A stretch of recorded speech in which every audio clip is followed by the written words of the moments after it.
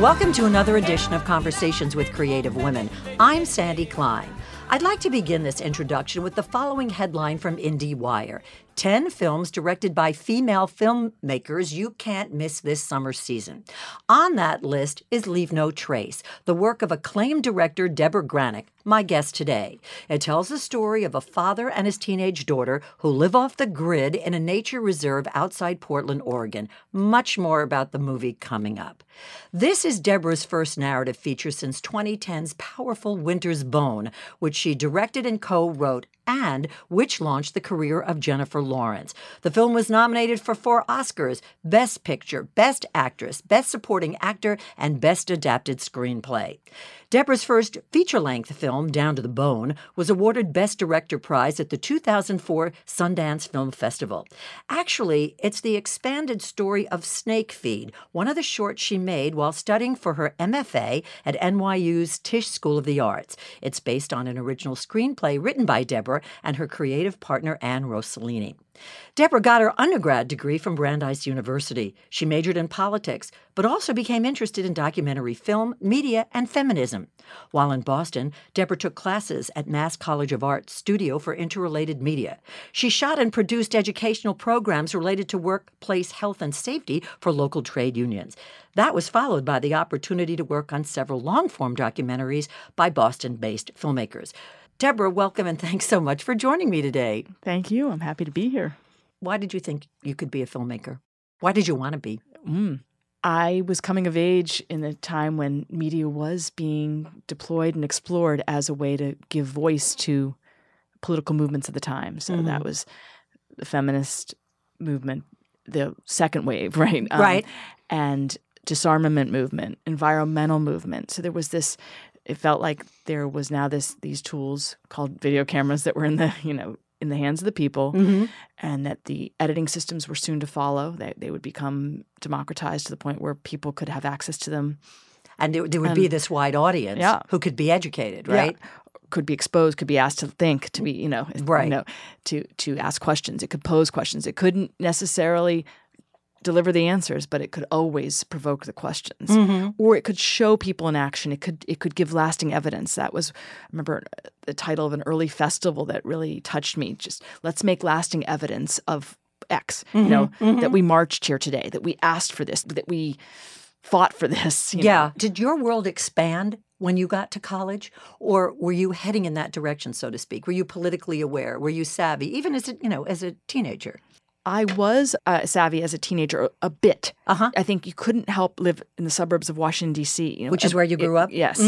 And not be aware that the Pentagon was in your backyard. in your area, that Washington had a lot going on. You learn very basic things in civics, but they don't always mesh up.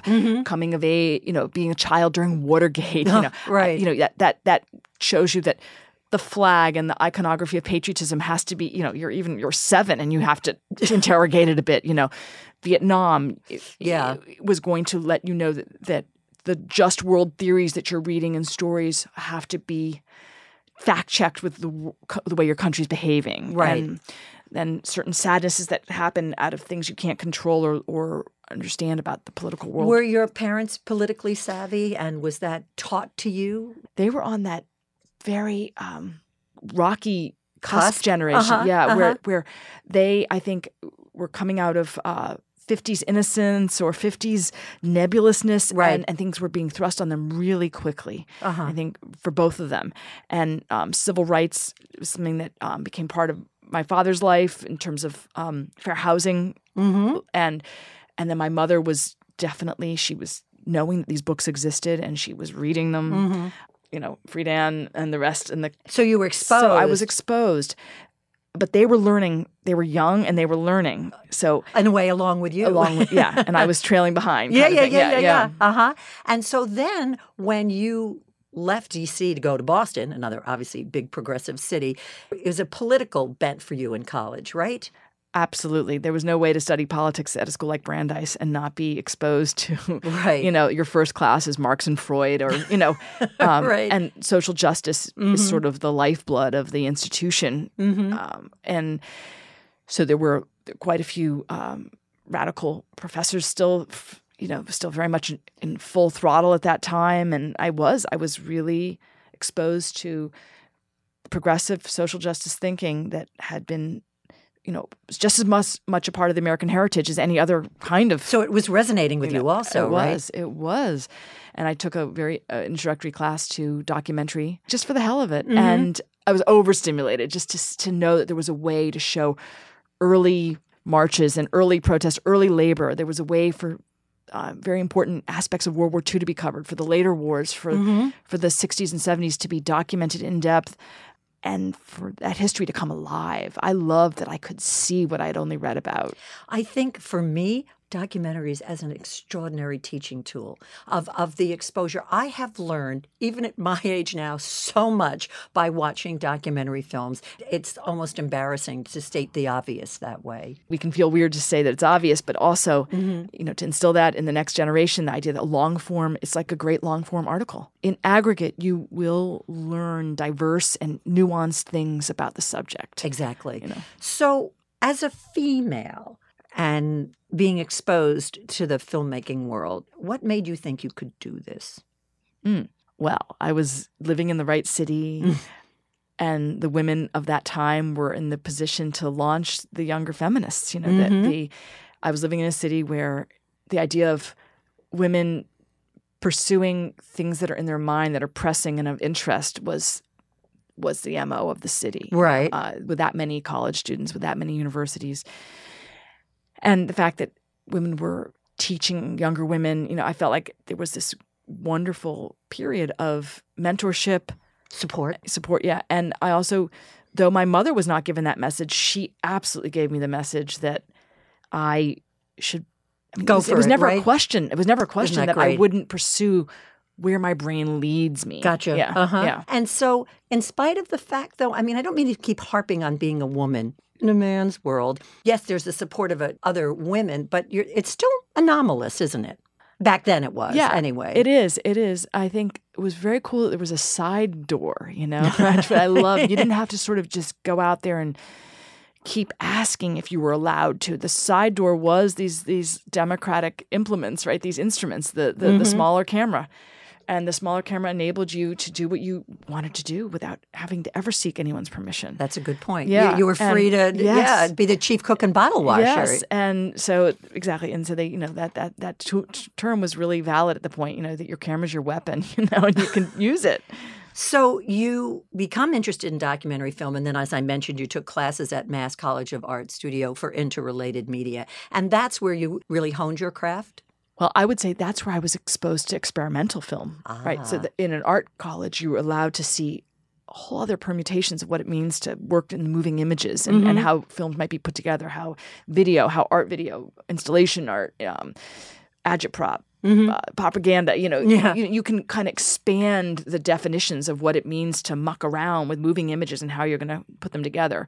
So I like that. It was the mind opening of Mass College of Art. It was being more of a salon of, alternative thinking. And then to get the sort of more traditional craft, it became imperative to go to like a more traditional film school for that production a la skill. NYU. Yeah. So you're turned on. You know that a match is made for you, which is a really great thing. And you go to NYU, and then you really hone your craft. Was it at that point that you felt that, yes, that you could be the director and that you could be the writer? Definitely. NYU's production program is designed to force each student to go through that process of trying all different roles within the filmmaking and find your world. match. And find your match, absolutely. And so it was, I think, as much as I liked camera operating and camera work, to specialize means to go really in depth in lenses and a lot of gear. And while that interests me, it wasn't as interesting to me as being the observer.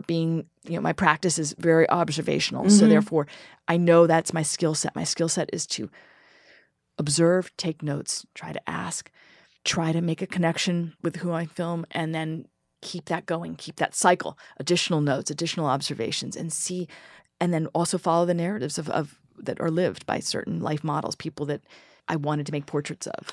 Did you assume back then that your genre would be documentaries? What was the transition point from that to feature filmmaking? So the transition is it's almost like a meeting ground instead of a transition. The meeting ground is that I use documentary process to do my research, to film sketches and accumulate my notes, and then those are organized in a narrative, and then even at the filming level, I do a blending of tradition of like very standard issue fiction protocol mixed with some documentary elements, which would be sometimes filming real locations with the real people in them, filming a certain kind of on-the-go kind of coverage, which is less mechanistic in some ways than fiction techniques.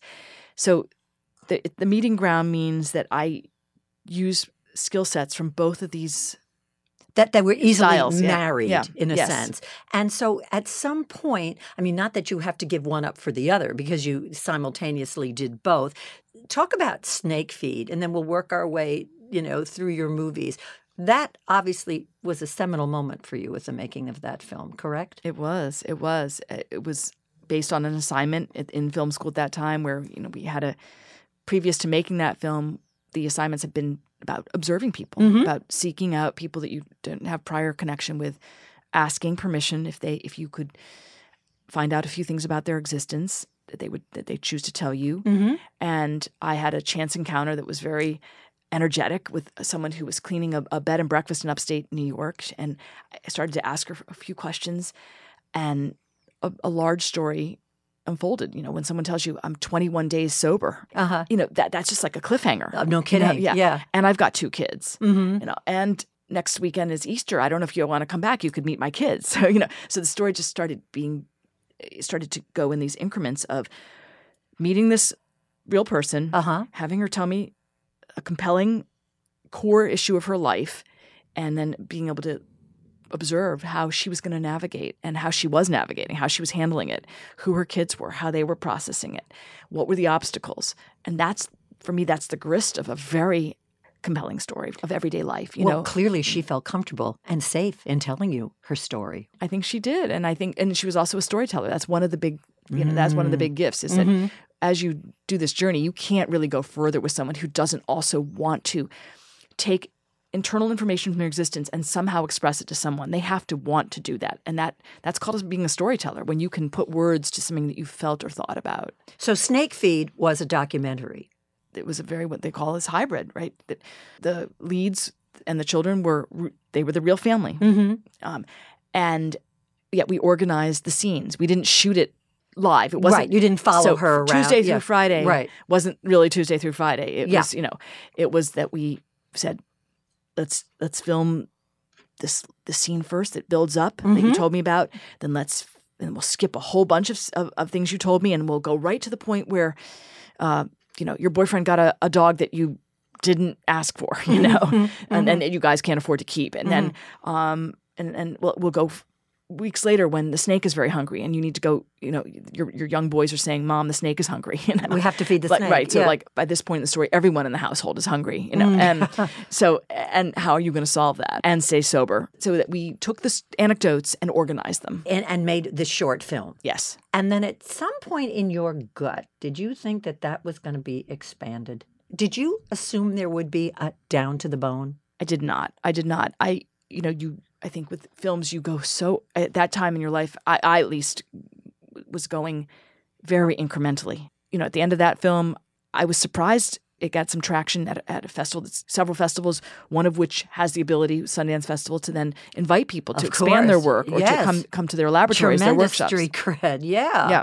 And so that was the invitation from Sundance. They were the first people that I think – really opened the door to say, come on in. Validated you, maybe? Validated, absolutely. And they said, that's their practice. When they see a short film, they ask the filmmakers, do you have either additional story or do you want to continue this story? Would you want to expand it? Do you imagine it could be a feature length? And I said, well, given that my notes were the size of a phone book and that I had filmed so many hours with them, It was a no-brainer in a way. It felt like a no-brainer. Act, maybe. Yeah, it did. Yes. Did that set you on your trajectory down to the bone? I think it did. I knew what it was like for the first time to have a producing partner. That my partner is called Anne Rossellini, and she was coming out of a different part of filmmaking world. She was coming out of programming of festivals, and we tried to go through sort of traditional means to get the green light on this project. In terms of funding? Funding. Yeah, any larger entity wasn't going to happen. It just wasn't. And so we had a choice, we had a choice, either be dreary and wait and continue to ask, or start it ourselves. And so we did it in the ultra, ultra low budget way. So you and she paid for this film for all intents and purposes in the beginning? In the beginning, yeah. Wow. Well, it was also made for $200,000. So, right. I'm not saying it's... that's a small amount of money. I'm just trying to say, given that we weren't trying to go get some, so we got a loan, right? And we also had a lot of people working at extremely humble rates. Right. She and I were not making a living wage at that time from filmmaking pursuit. We had to do other things to augment. It's not a tenable model. All it did was say we could at least take a very small camera, which was considered a consumer grade camera. Our DP colleague, collaborator knew how to get some prime lenses for a rinky-dink camera. So we had this jalopy of a device, but it allowed us to go. Again, we didn't even have to go to a rental house. It was a way for us to say we want to endeavor this. We want to make this film, and we can't keep begging. Look what happened, as I said. You won the Best Director Prize at 2004 Sundance Festival. That must have pushed you over the frickin' moon. It was, again, another kind of deep validation, and it was another big player in this film was the actress Vera Farmiga, right? Who I neglected to mention, who also was so instrumental in making the project work at this low budget level. At that point, she was someone who could garner much better wages and whatnot, but she was from the region in which we were filming, and she wanted to be a full blown collaborator. And so, my dream world for filmmaking, and I don't know if this is very deterministically female but is that what's good for one is good for all. So it was something where Vera had a very substantial role. She had a role that really expanded how people could see her as a performer and artist. And at the level at which she contributed and put her all into it at this very small budget tier, she also was, for the first time, fully visible as someone who had a lot of chops and who could do so much more than she had been asked to do in previous projects. And so that was, I think it was a turning point for me to say that there's a way for a lot of people to grow together in filmmaking.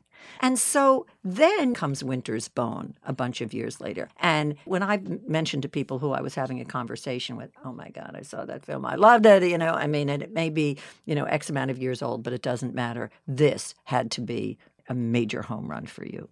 Well, you never know that when you're Obviously. Setting out. But, right. Whenever a film can land and get traction, and when you find out as a storyteller that there's a larger or more diverse group of people that are also engaged in the story, it's very encouraging. It's super stimulating. You're like, okay, I love to be in service to storytelling, and if I'm getting the response that people would like more work, I would love to provide I'm there for you. I'm there for you.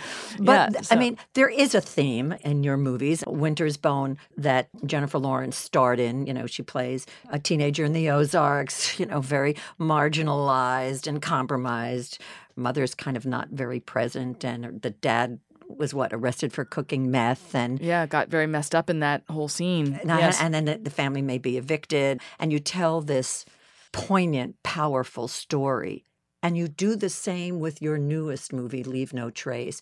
I want you to discuss that thread. I would say that I am intrinsically interested in people for whom there's not an easy map laid out. I feel like in a big country such as ours, people get assigned different beats, I liken it to a huge national organization that's, obviously also anarchic, but, and many people are covering, what we would call Dallas and 90210 and the idea of excessive wealth and bigness and fame, celebrity, money.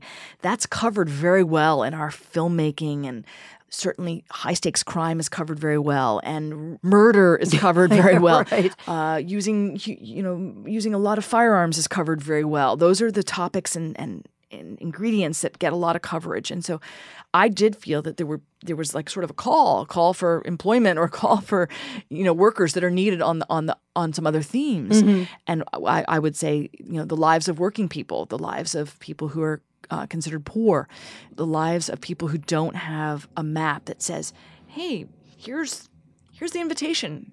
You're entitled to go to college. You're entitled to earn a living wage.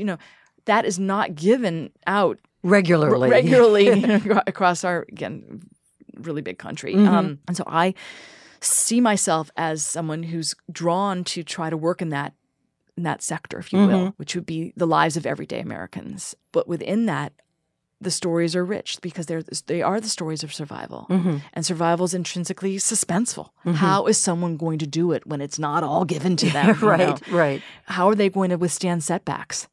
How are they not going to become dreary of their life? How do they not get paralyzed by certain things? It's not all about triumph and transcendence. It's about literally nose to the grindstone, resilience. It's moxie. It's smarts that maybe don't come from books. It's also what your family can and cannot give you. Well, it's survival. Yeah. But at the same time, as I said earlier about documentaries educating you, feature films are also educating and exposing you, to this vast population that we have out there that is so dismissed. And so you asked about why would people be motivated to go to a film if you just the idea of American entertainment was based on the idea that no one wants to see the troubles, but that wasn't always true. In the 30s and after World War II, there were so many interesting filmmakers that tried to look at the lives of returning veterans from World War II where it wasn't easy. It wasn't just John Huston, that was looking at the lives of people in the Dust Bowl or people that were working. It wasn't, there were slates of films, King Vidor, other filmmakers were looking. And then, of course, in the 70s, too. So there is a precedent for social realism in America. We forget that. No, I'm not saying you invented that by any stretch. No. Oh, no. But I'm just saying there's always been an appetite for it where entertainment doesn't have to be just either ultra-violent or about glamour. Right, or just silly, that you're just going to go for the laughs. Yeah. Do you think by virtue of being female that you bring this extra or this different dynamic to these stories? I'm trying to figure this out right now because the discussion is getting really widespread and intricate about what it is that generates the disparity between how much output there is from women versus men. But I do think there's an issue about what kind of output, right? I think there's been a lot of years in which it was hey, dime a dozen, make them, shoot them, make them, shoot them up, make them more, Right, assembly line. There was just never even, there was never a quota on the death rate, that as entertainment, and Bloodlust became we're kind of in a gladiator period where we're very entertained by torture. It's, we've forgotten about the woundable body of the other, and I think I was raised, I don't know if it's because I'm female or because I was very interested in female scholars, but they really asked the question about, they deconstructed the term collateral damage, put a face to it, put a face to the woundable body of another human being. Right. And so those are things that I think it is not an accident that I am born into a female body and that these things were brought to my attention and became very deeply internalized by me and are very important to me to this day. So it's almost as if you could not tell the story. I think that is true. So in talking about Leave No Trace, which is, and I'm going to use this word, a small film. Why did you make this film? Some of the things that are in that film are heavy to think about, or they cause a lot of questioning in the viewer. And it's a very interactive film. You have to wonder a lot about why you don't put it out there. Yeah. I would say I love to engage the viewer to try to also help put A to B to C, and I've gotten some positive feedback on that people genuinely enjoy. They don't need it to be all spelled out. The clues are dropped quite regularly about some of the dad's backstory, the father's backstory. He's a veteran and he is actively managing PTS. He is actively managing a set of emotional and psychiatric, very fierce things that he no longer wants to take drugs to medicate, drugs that were prescribed to him from the VA. And he, however, has found a way to live that he can manage, that he can be systematic and consistent with in the raising of his daughter. And it is considered non-normative. It's non-conforming. It is to live undetected in a public park on the outskirts of Portland. And his daughter's a very important player in that. She's become very adept. She's learned a lot from him. And she also is in many ways a protector of him. She knows his vulnerability. She knows what it means for him to wake up with night terrors. The child is the father of the man, huh? in some part. Any child of a combat veteran will have something extra that they need to contend with, and that they need to understand about this adult and what he or she is going through. And that was something that interested me very much about the story as well. It's an adaptation of a novel from the region. Peter Rock is the novelist. The novel's called My Abandonment. And he based his novel, or the inception of his novel, was a small article he had read in the paper, the Oregonian, the paper of record for Portland. And it had described Rangers discovering this father and daughter, and they were surprised how long they had gone undetected. It was unusual. It was over years. And their camp was also markedly different from other unhoused individuals that are from time to time found in public parks. Their home was a home. They had, her books were there.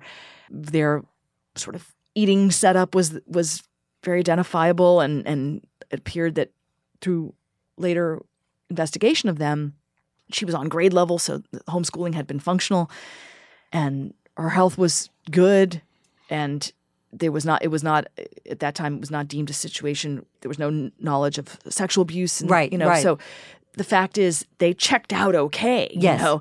But really, what the author was working on was the wonderment of how they had gotten there, what their day-to-day life was like, and then after they're discovered, what will happen to them. I think that what seems so normal to them is contrasted by who the hell lives like this. The intimacy of the film, there's no great dramatic, explosion or whatever. It's what life is. He had his explosion in war. And then, this incredible intimacy. You feel very honored.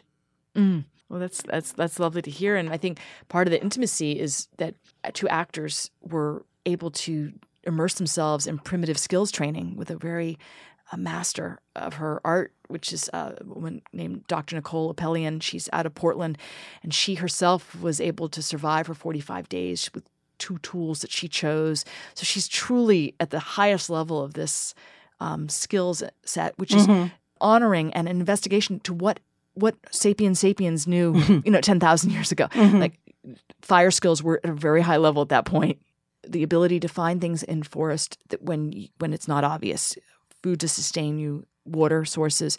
They weren't living like at that level. They also got food. The father and daughter got food from the grocery store. Yes, they exactly. would go into a town. Yeah, absolutely. But the fact is that he had taken it upon himself with a combination of his military training and things that he then wanted to become versed in to augment, right, to have these skills at his disposal. And so the actors, Ben and Tom, immersed themselves with Nicole, and they learned, she picked maybe 5 to 7 things that they could accomplish in a short time, that they could do on screen, that this father and daughter would absolutely know at this point. And so the intimacy is between the actors because they're doing these things for real. They're really exchanging efforts to light a fire, to function in the woods.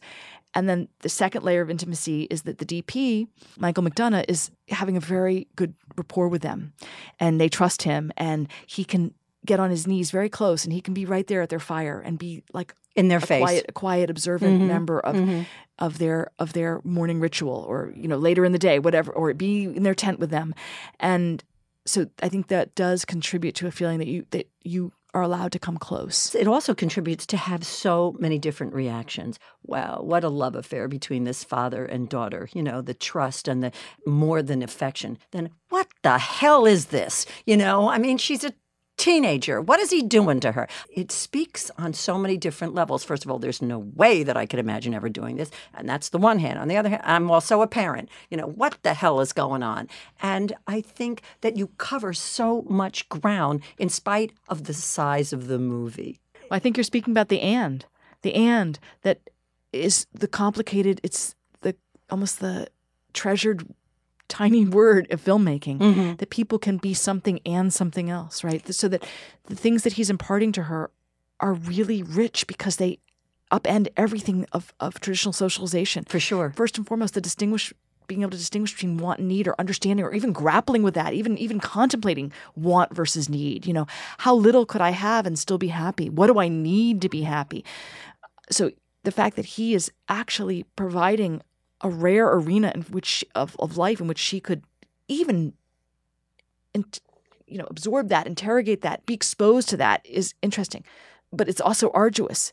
It also keeps her isolated. So there's a lot of ands. You're absolutely God, right. it's so multi-layered. Yeah. And then her emancipation, of course, is something that she's going to achieve through her curious, observant self. She observes some of the communities that they end up crossing paths with and develops a deeper sense of how she might want to proceed and the ways in which she's different from her father and the ways in which they may have to allow for those differences. That's right. And so the whole film is a series of us working with the discomfort of but it's also the charge of It's a very potent intellectual charge for us to be able to look at It's brave.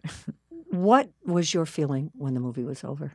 Well, that's always hard because I'm so embedded in the construction of that ending but I, with some distance to it, I'm touched by kind of timeless things, which is that a very young person understanding the limits of what they can and cannot do vis-a-vis someone they love. It's a very hard thing to learn, and that's so much about coming of age.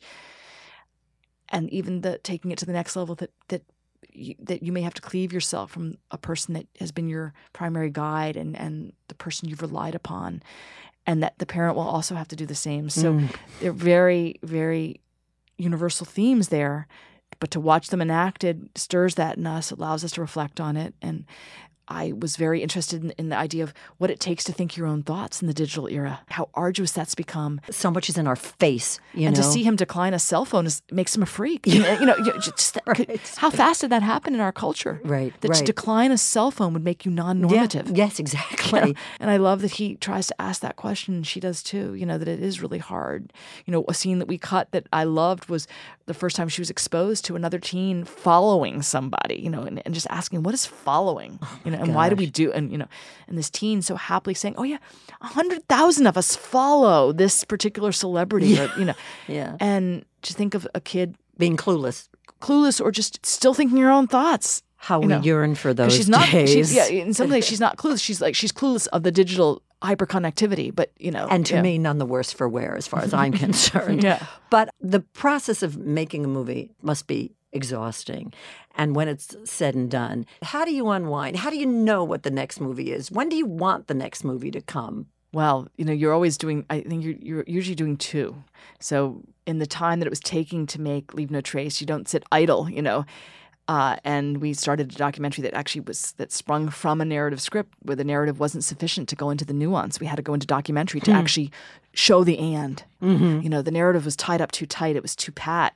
And so the was much more true to the subject. And so we're deep in that. We're 3 years into that. And filming. What is that? And that's a story of some of men and women in the New York area building their life back after incarceration. That's looking at what it takes to reenter and the ways in which we actually don't want to allow people back. Yeah, no kidding. Yeah, so that's, mass incarceration is a very major topic that journalists, filmmakers, writers from all the arenas of trying to tell stories are looking at. And this was one of those stories that really stuck to us, and so we're trying to finish that. And that's hard because it's too multivalent. It's an essay film in that sense, and that's always a struggle because it's hard to shape. I want to ask this question that's bothered me for a long time in terms of documentaries. Their exposure sometimes is so limited when there's such powerful tools. I don't want to end on a negative note, but does that not make you crazy? Yeah, but let's look at the bright side. RBG. Yeah. Ruth Bader's. I saw that recently, and boy, was that an emotional experience. I'm crying watching this movie. Yes, but that's doing well at the box office. Yes, but it's exceptions rather than a rule, don't you think? Yes, it is. And, I think for some documentaries, that's where streaming can be powerful. That's a good point. I'm really going to proceed cautiously here because I still want the streaming captains, the big CEOs, the big honchos, the mega wielders, the streaming oligarchs. I want them to sign emotionally a non-aggression treaty with exhibited cinema. I want them to stop bullying. It means a lot to me and every other filmmaker to not have them foreclose the option of the big screen and communal viewing and not to wage war against it. However, for certain documentaries, Generation Wealth, I was on a panel recently with Lauren Greenfield who made that film, and she mentioned that 100 million people are expected to see that through the Amazon streaming release. That's a lot of people. No kidding. That's, okay, so there are places, documentaries about race and issues of education and access and mass incarceration. You want big audiences. Streaming is a very good option. Doesn't mean that some of those documentaries don't also majorly, beautifully benefit from large screen exposure. Part of documentaries that's so rich is that there's a lot of visual and anthropology involved. Exactly. Real people's lives, real American cities, real housing, and so to see that on a big screen is magnificent. Right. So I don't want to only say they should be shunted to streaming. I'm just saying that's one option for wider viewership, which I appreciate. That's a great way to end. Thank you so much for having a conversation with me, Debra. You're so welcome. I enjoyed it very much. It was just terrific. Join us for another edition of Conversations with Creative Women. I'm Sandy Klein.